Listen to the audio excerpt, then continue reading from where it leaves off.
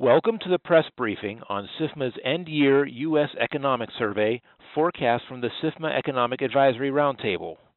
At this point, I would like to introduce Cheryl Crispin at SIFMA. Please go ahead. Great. Thank you, Gary, and thanks to everybody for joining.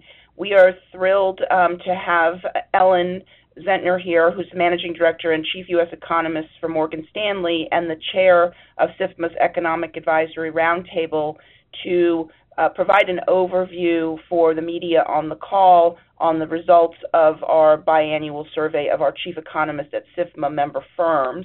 So with that, Ellen, I'll turn it over to you for your comments, and then we'll get started. Thank you. Great. Thank you, Cheryl. So I'll start with some broad comments about the survey results and then go into more details. So despite the slower global growth backdrop and ongoing trade tensions, the U.S. economy has put in above-trend GDP growth this year. Our economists estimate it to come in around 2.2% on a fourth quarter-over-fourth quarter basis. Underpinning growth has been sharply lower interest rates this year, which have propelled activity among interest rate-sensitive sectors, while externally exposed sectors such as U.S. exports and investment in equipment have declined. And while this dynamic has resulted in lopsided growth drivers for U.S. GDP, namely its domestic versus externally driven segments, a more pronounced slowdown in the economy was averted because monetary policymakers responded quickly early this year to guard against downside risks and ease financial conditions. Now, despite the slower business backdrop, the pace of layoffs has not risen, though the pace of hiring has continued to slow.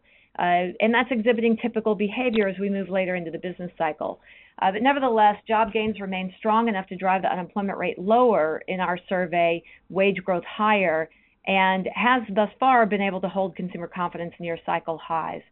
Now, after reaching 2% on a year-over-year basis at the end of 2018, core PCE inflation in the U.S. softened this year, and monetary policymakers have become more vocal about their resolve to see core inflation and measures of inflation expectations move back up convincingly. And it's the lack of those inflationary pressures and delivery of rate cuts that have led the Fed to judge that monetary policy is in a good place currently, though downside risks to the outlook remain. So as we look to 2020, there are a few early signs that the global growth slowdown is stabilizing, albeit at lower levels. U.S. GDP growth is also expected to be slower, but with a better balance of growth as support for externally driven sectors comes back. The Fed is expected to remain on hold throughout 2020 compared with market-based expectations for one rate cut. And the labor market is expected to strengthen further while core inflation resumes its upward trend. Now, this all sounds like quite an optimistic outlook, but I think it's important to note that the views among the roundtable of economists do vary greatly, with some members looking for a downturn in the economy in 2020 while others look for growth as high as 2.6% in 2020. And that kind of dispersion in views is not uncommon, and in particular tends to be wide the later in the cycle we move. So that's a broad overview, and let me get into some of the more specific details. So the current outlook for 2020 GDP growth has decelerated only slightly to 1.8% from 1.9% previously on a fourth quarter over fourth quarter basis. Trade policy, business confidence, and private credit market conditions were among the most important considerations in that forecast change as they pose the greatest downside risk to the U.S. expansion. In terms of recession probability over the next 12 months, the average expectation among roundtable economists is about 25%, while naturally the probability of a recession within 24 months is higher at 40%. And I will note that this assessment is largely unchanged from the mid-year forecast.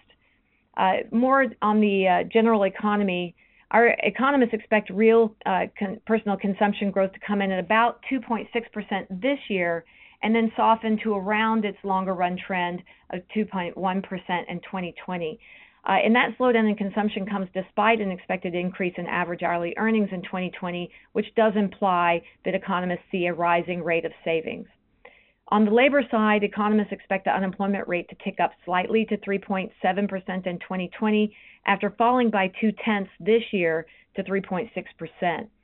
Driving the relative stability in the unemployment rate is an expectation that average monthly job growth is expected to slow further in 2020 to 139,000, following an average 163,000 this year and 223,000 in 2018. Still, 139,000 average run rate for monthly job gains is enough to keep the unemployment rate under pressure. In terms of inflation, as measured by the PCE deflator, less food and energy, or core inflation, we expect it to increase to 2.2% year over year by the fourth quarter of 2020 from an expected 1.7% at the end of this year. Now that flows into what we expect for monetary policy. So economists are fairly split on the direction of the Fed's next move. They've indicated they're going to be on hold here for a time, and about 50% of our economists believe the Fed's next move will be up, while 44% believe it will be down. Now, this stands in contrast to 65% that expected the next move to be up, and 35% of economists expected the move to be 65% expected the move to be down in the mid-year survey, 35% expected to be up. So that's a smaller percentage expecting the next move to be down in this year-end survey. And that does suggest that on balance, there's increased optimism among economists around the outlook, but also the clear communication that we've gotten from the Fed that the current stance of policy is, quote, in a good place. If the next move is up, then economists, 88% of our respondents expect the Fed will move after 2020. So that means the overwhelming majority believe that the Fed will remain on hold through 2020. With those expecting the next move to be up, 88% of them think it will come after 2020. If the next move is a rate cut, then 43% expect that it will move in the second quarter of 2020, followed by 29% that saw a cut coming in both the fourth quarter of this year or the first quarter of 2020. So this again speaks to the dispersion that we've seen in expectations for the outlook next year, given that we've got anywhere from recession expectations among economists to growth coming in better than 2.5% among economists. Now, respondents believe that the Fed's terminal rate in this cycle will be 2.1%. So that's down from 2.4% in our mid-year survey and likely reflects some marking to market for the cuts delivered already this year. But still, a terminal rate of 2.1% implies 2 hikes on net before the end of this cycle. Again, a fairly optimistic view or backdrop for monetary policy. Now, similar to the mid-year survey, inflation considerations ranked highest among factors in the Fed's decision to raise rates, followed by labor market conditions and other economic activity measures. Internalizing the Fed's strong message that it will tolerate an overshoot of its 2% symmetric goal is apparent in our economists' expectation that core inflation rises above 2% in 2020, but the Fed does not move on policy. And when asked about the criteria for cutting rates, our economists tied it to labor market conditions, which topped the list of the most important criteria, followed by global economic developments, and finally concerns around low inflation. Now let me say a little bit about interest rates and credit markets. The interest rate forecasts were fairly unexciting in this survey.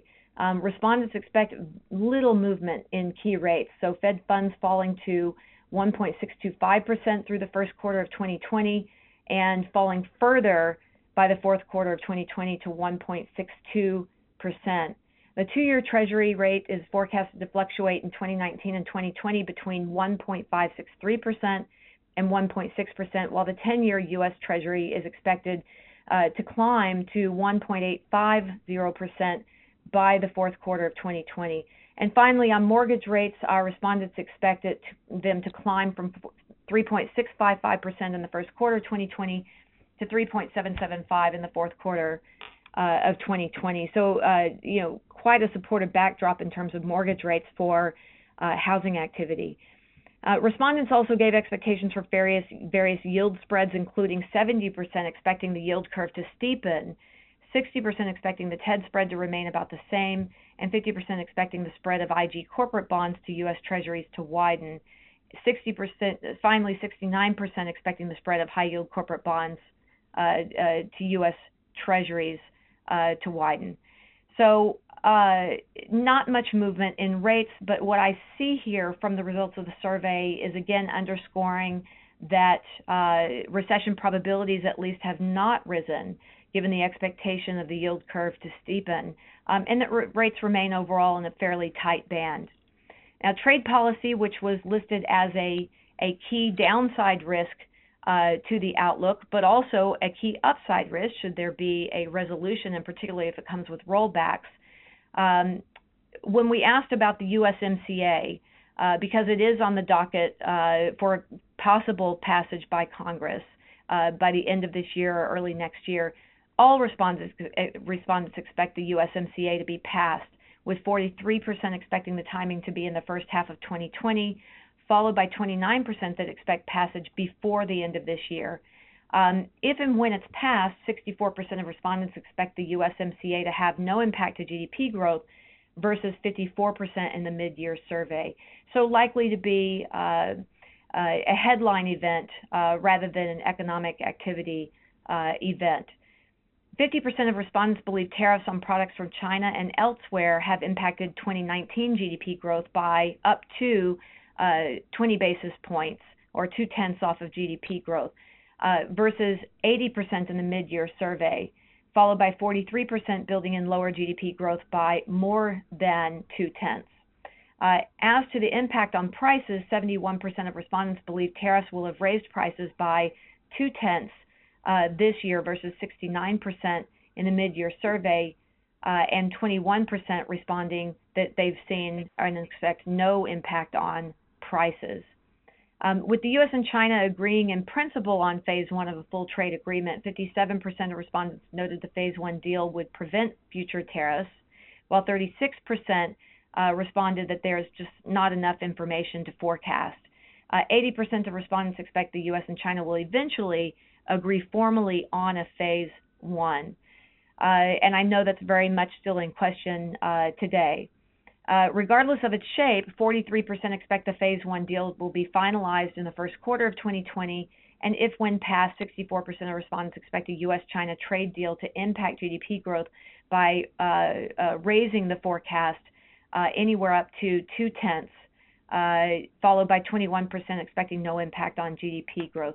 So fairly minimal impact overall either way. But of course, how financial market conditions evolve will greatly influence those various impact analyses. Great. Thank you, Ellen. All right. Well, I want to thank Ellen again, and I'd like to thank all of you for participating. Again, if you have questions, just reach out to us here at SIFMA.